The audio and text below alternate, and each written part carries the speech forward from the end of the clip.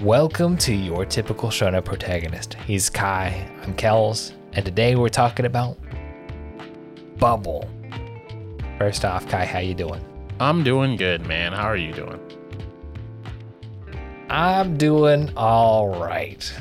You know, I like the whole let's watch a movie, let's catch up on our real life stuff, let's, have opinions about quality products. Yeah, this is fitting my vibe right now. Heck yeah. Heck yeah.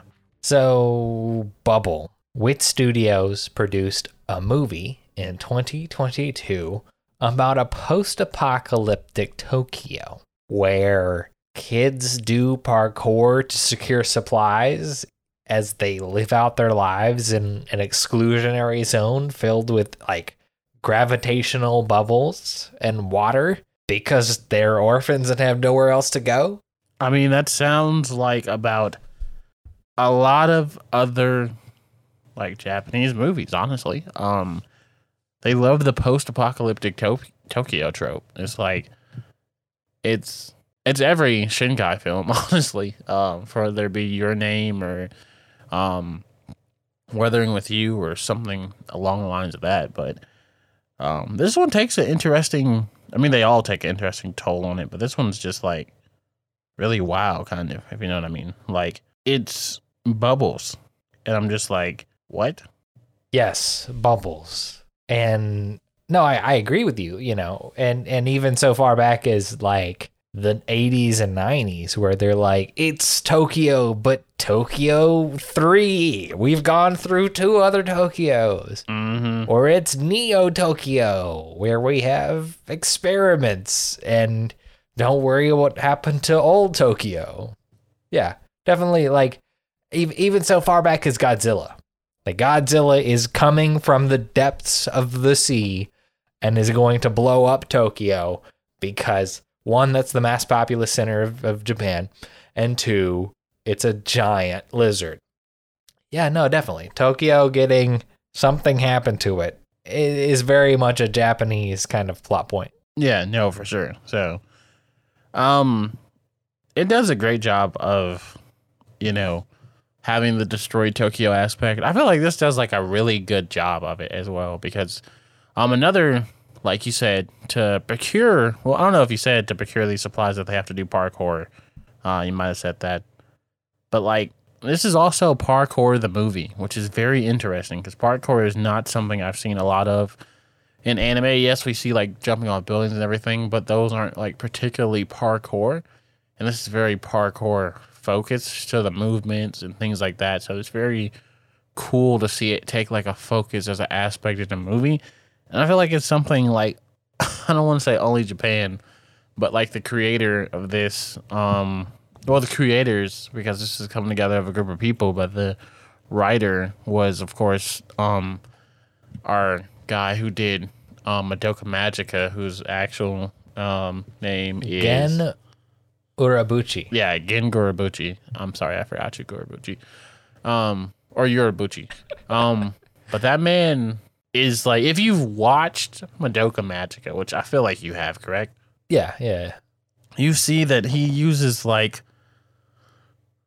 very almost non-predictable means that whole show redefines what a magical girl is. And when you see the clowns and the bombastic monsters and everything and how they move and everything, I feel like that was kind of resembled in the movement of the bubbles and everything. At certain parts, especially doing the red bubbles and stuff like that towards the end. So him we see his kind of influence coming into Bubble. And that also works really well with the parkour aspect because of the movement getting place to place in the destroyed Tokyo. It was done really well. I really enjoyed the parkour aspect. It's probably my favorite thing from this show. Definitely. It's a singular. So, we have this show. The plot is very, all right, I'm going to say it. It's simplistic. All right. Tragedy happens. Yeah. Mass change in Tokyo happens. Kind of this, post-apocalyptic thing. And then it's just about characters living in this post-apocalyptic world. So, we have very drastic events going on, but the plot is very kind of straightforward and basic, which may be kind of where this falls short in a lot of aspects. Not that it's bad, but this is one of the parts of the movie that is kind of lacking for some. So, yeah, but I mean, equally, we're bringing together so much talent here that they could take a plot that has some weak parts to it and still make an incredibly satisfying experience to watch, because we're dealing with Swano, of course, scoring the film. Yes, the GOAT, the absolute GOAT, who has done Attack on Titan, Guilty Crown, his own music, which is amazing. 86. 86. 86 is my baby. God, I know he's done so much more. Recreators. But we're also dealing with Seven Deadly other Sins. folks, as we mentioned with Gen Urabuchi writing Madoka Magica, the first, Fate Zero, Yeah. Psychopaths. Yeah, he's done. And go ahead. Oh, no, I was going to say he's done a lot. Like, stuff that you wouldn't even think he's done, which is wild. And of course, a lot of these are adaptations for film, adaptations from the manga source to get this to anime. But still, making those transitions so seamlessly with these mediums is excellent. Also, I just want to say something right quick. Do you know that Urabuchi is doing the Ruby anime reboot type thing? I didn't know that offhand, but I'm excited. seeing, because of course you and the rest of the Content Breaker squad are deeply invested in Ruby. And so to have Ruby, the actual whole ass anime, come out of Studio Shaft, slated for hopefully 2022, is incredibly exciting. And just as you had mentioned, to see Urabuchi be a writer on that, that's the same reason that Bubble is so successful, even with its simple plot. Is that you have a star-studded team that can really bring the heat and bring the expertise and know how to make a good movie no matter what. Even the character design, right? You got a story that's okay, works. He's working with the best that he's got. You've got a score that really, works because, of course, it's Swano. Yes. But also the character design coming out of Takeshi Obata of Death Note fame. Yes. What? Yeah, no, it's wild, man. It's I feel like how this came to be, it's like a bunch of successful friends just get together. It was chilling or something. It's hey, why have we never done a project together? I mean, we could, we got the GOAT here, and we got the other GOAT, and then he's definitely a GOAT. Yeah, she's a GOAT too. So this is what, what's that godforsaken mech anime from a few years back that should not have existed? Darling in the Franxx? Yes. This is what Darling in the Franxx should have been. Yeah. For mech anime. 100%. Except they fucked it up. 100%. 100%. 100%. But no, definitely. So you've got this team of incredible artists, and that is really what makes a film like this just work. No, I agree. And kind of seeing all these come together. It's okay, I do feel like it also might suffer. I'm gonna be critical. It might suffer from too many chefs in the kitchen syndrome, but not suffer, but just because I'm just gonna say overall, non-spoiler review. Or I mean, we've already spoiled it. I'd give this probably a solid 8, probably a 8 for me, maybe a 7.5. I don't know. It's not at the top. It's good. It's not great, but it's good. I think I agree. It's a solid 8. Yeah. It is not, you're not wasting your time, and you get to see something really cool and you get to hear something really cool. But I don't know if it's particularly memorable outside of your experience. Yes, I will rewatch clips, but I would not rewatch the whole thing. But I feel like what separates it from being great is that it might, like, you've got all these big names, like, but a lot of shows with these people, like, they're normally the only ace on the squad, the studio wit, like, that's a different story because, like, the studio isn't really trying to, they're just bringing what's on paper to life. But when you look at 86, like, we see Swano as, the music, but we don't have another, like, crazy recognizable name on the staff, And the same that thing. we know. Yeah, that we know of. That's, like, star, like, that type of power, And, like, same thing with Orobuchi. Like, we didn't really know any other crazy big people coming on, like, Alt Noah Zero. Okay, well, Swano was also, I think Swano did the music on Alt Noah Zero, too, so that was a bad example. I would say that this is a concern when you have this many big name artists on one project, but it doesn't really show the any kind of real friction between them. Yeah, so it's not like, I'm not saying it has the friction, but I'm saying, like, sometimes I feel like the issue was you may have ran into who to highlight the most, because, like, don't get me wrong, the music was slapping all the way, the character design was slapping, but I feel like maybe because everything else was so good, the writing didn't have to be as strong. Does that make sense, what I'm saying? Like, you knew that you had, like, a reliable teammate, so everybody wasn't, like, clawing out the dirt, you know what I'm saying?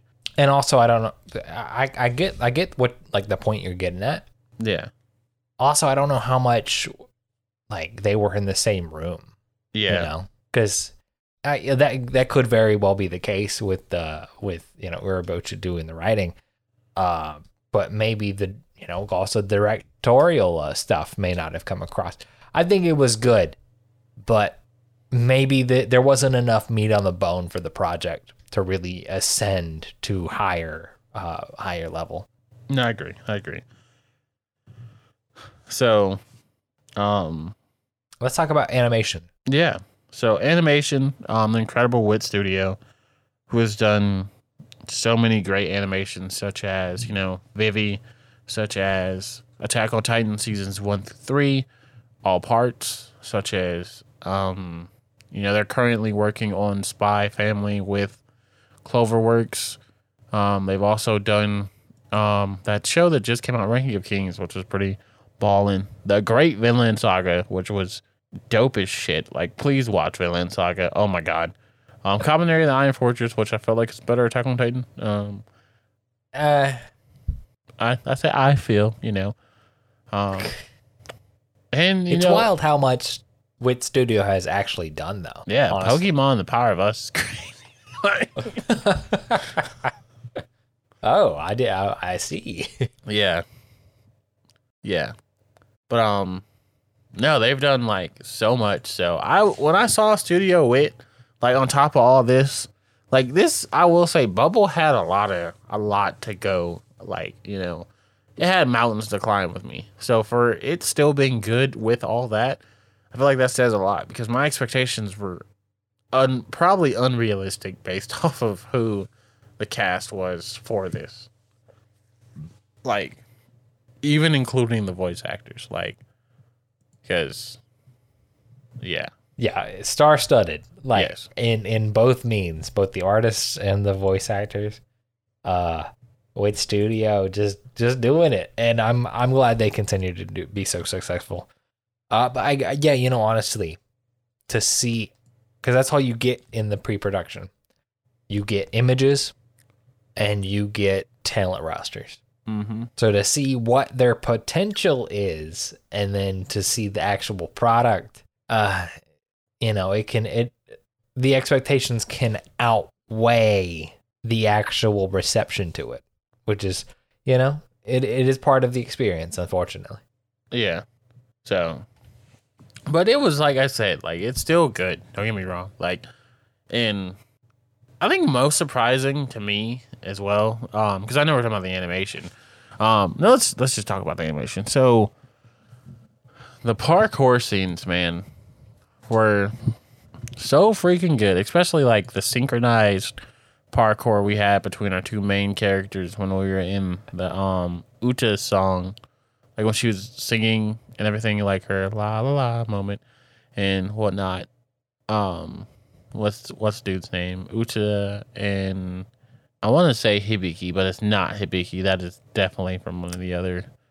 That's his name. Is it really Hibiki?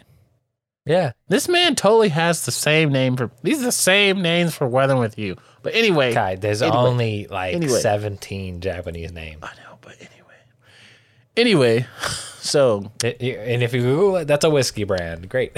God. But Hibiki and Utada, when they're doing their synchronized parkour when she's singing her song, it's such a flex, man. Like when they're training for the tournament thingy-majigger.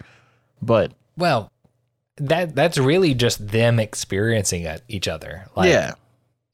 So we get into the story. He's heard this song before and he's chasing this song. And then she starts singing it at his secret spot of flowers. And then they go off and they dance on the bubbles together, doing the parkour and not touching, because heaven forbid they touch, because one is a fucking bubble. Spoilers. And the other is a human just trying to exist in this world. But definitely, no, to your point. The parkour animation doesn't miss. Now, you had raised something with this does this feel like rotoscoping on the parkour movement?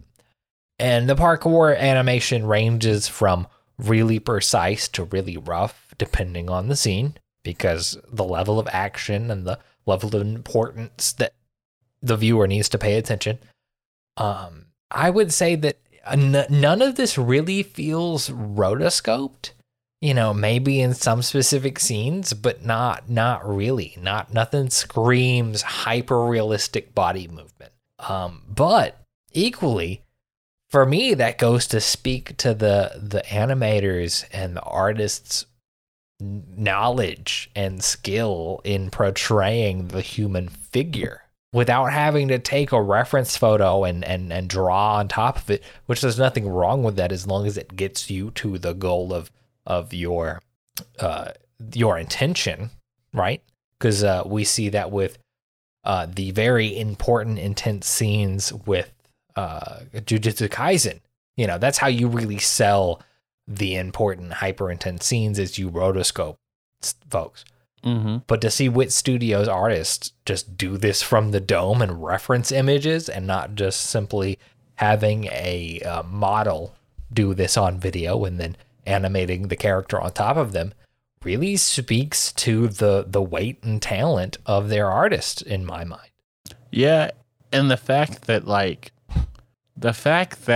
they did this, and the fact that Wit Studio is going through what they're going through, because I don't know, they're in danger of bankruptcy and a lot of stuff has happened, and then their bigger studio has come to take in, and they've lost people. People have moved to other studios. They've lost a lot of IPs, such as Vinland Saga.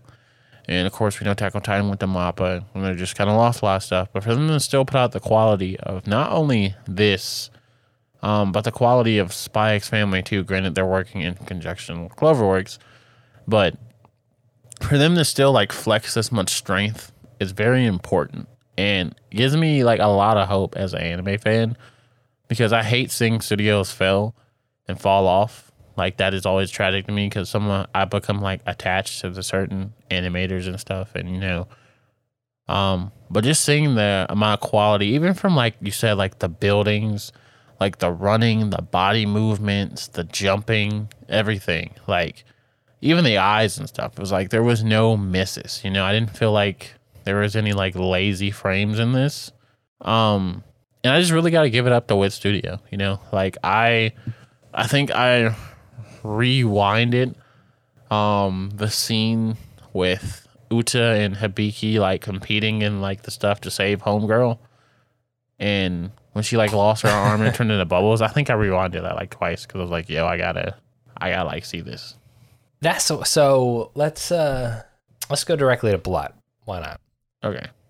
So the thing you just mentioned was about the whole kind of final climax. We're pushing ever towards the end, and this is the very beginning of the climax, where the scientist gets kidnapped because the ninja team is full of shit, and the scientist is now like the prize for completing the game, because parkour is not only a sport, it's a sport in which these people compete in like fair play, presumably, to like get supplies. It's post-apocalyptic crazy, but not crazy because it's like high school kids. Mm-hmm. So it's and go on. No, you go ahead.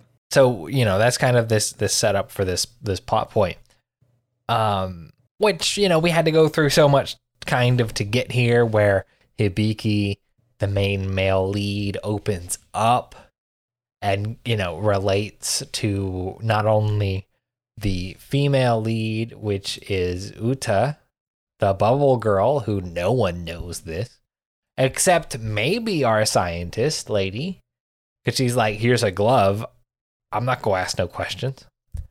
Yeah. But not only opens up to Uta, but also opens up to his team and them striving to save the scientist lady. Like the plot is very, it does well in getting you to feel things, but is not particularly deep in terms of lore, reasoning, or whatnot. It is simply very effective at evoking emotion in the times where it needs to. More so, the A plot is very fleshed out and successful in evoking emotions. The B plot of like the team and everyone existing is kind of whatever. Yeah. How do you feel about it? About the plot? Sure. I feel like the plot's basic, honestly. It feels like it's been, like I said, it feels like a Shinkai film, or Makoto Shinkai film, where, disaster happens, we gotta stop the disaster, but we love each other. But one of us, there are some differences. And like I said, this is referenced, like, it takes inspiration from The Little Mermaid, as it says, like with the siren songs and whatnot, and him hearing it. There were a few things that were done different that I really liked. And I felt like Bubble could have been, like, don't get me wrong, it was a great movie. It was a great ONA. But I feel like it could have been so much better if it was a series, like maybe a short series or something, like 6 episodes. I don't know.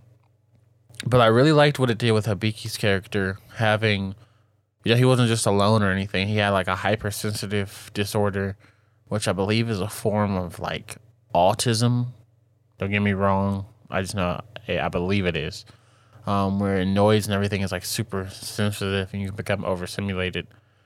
And we got seeing that little like transition, and then where his mom just tried her best, but then like left him like with a group, like really like hit for me, because I was like, okay, wow, I haven't really like seen this before, and I feel like that was a good like added thing to a already done formula. And as well, kind of just her like Uta like not being like normally I've seen this times like have you watched Darling in the Franxx?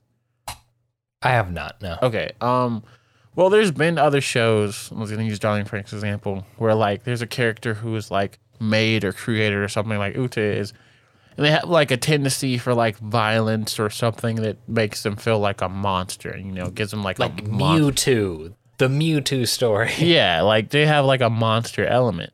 And it didn't really feel like Utada had a monster element, Like if like she was just someone or something who had cared about Hibiki and saw that he was dying, and like her want for him not to die manifested her this body made of bubbles.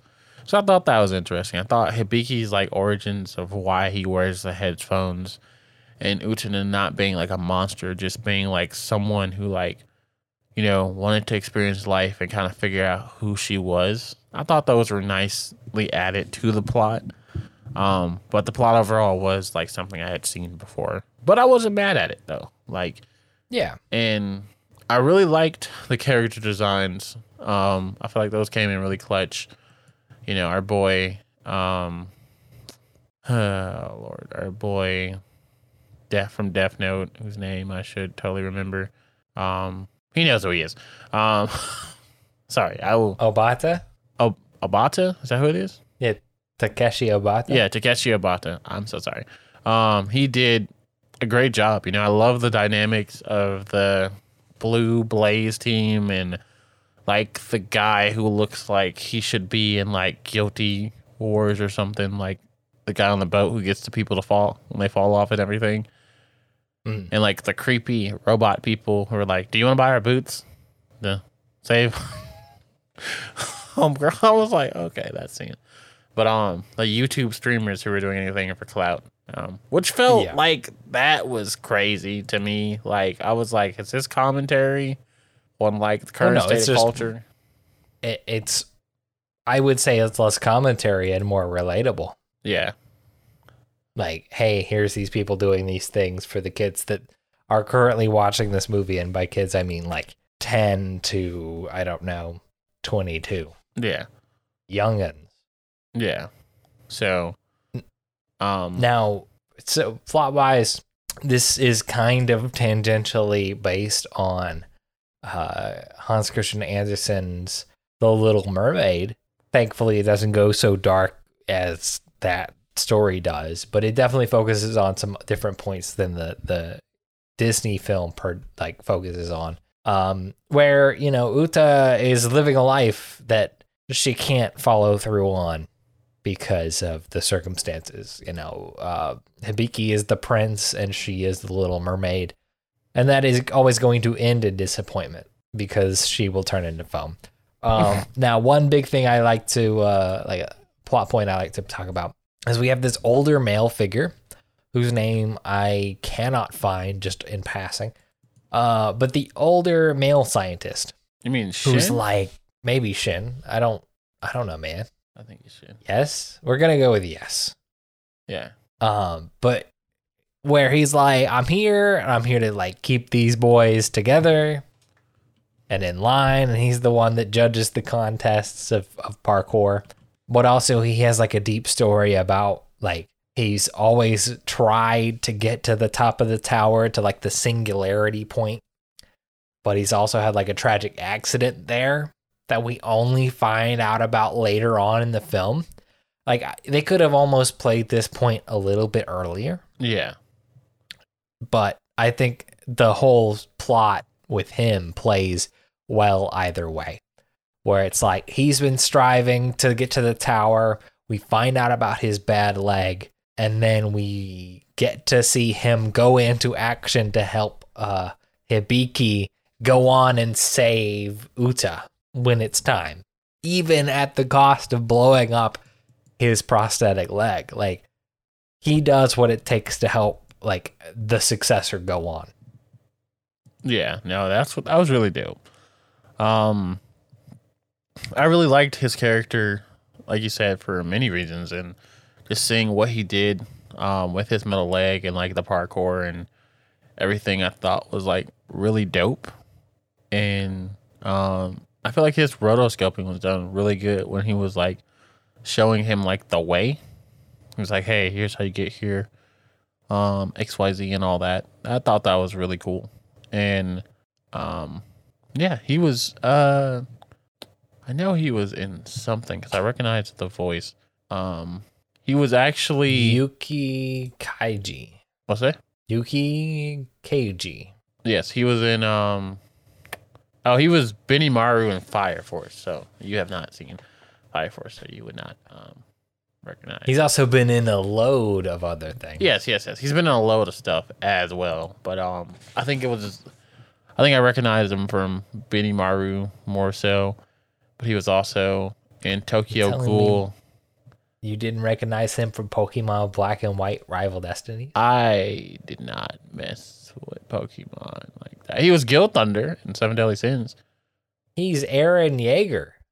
Is he really? Yeah. Oh. Huh. I only knew this from the wiki. Shows how much I care about Attack on Titan. But yes, he's Eren Yeager.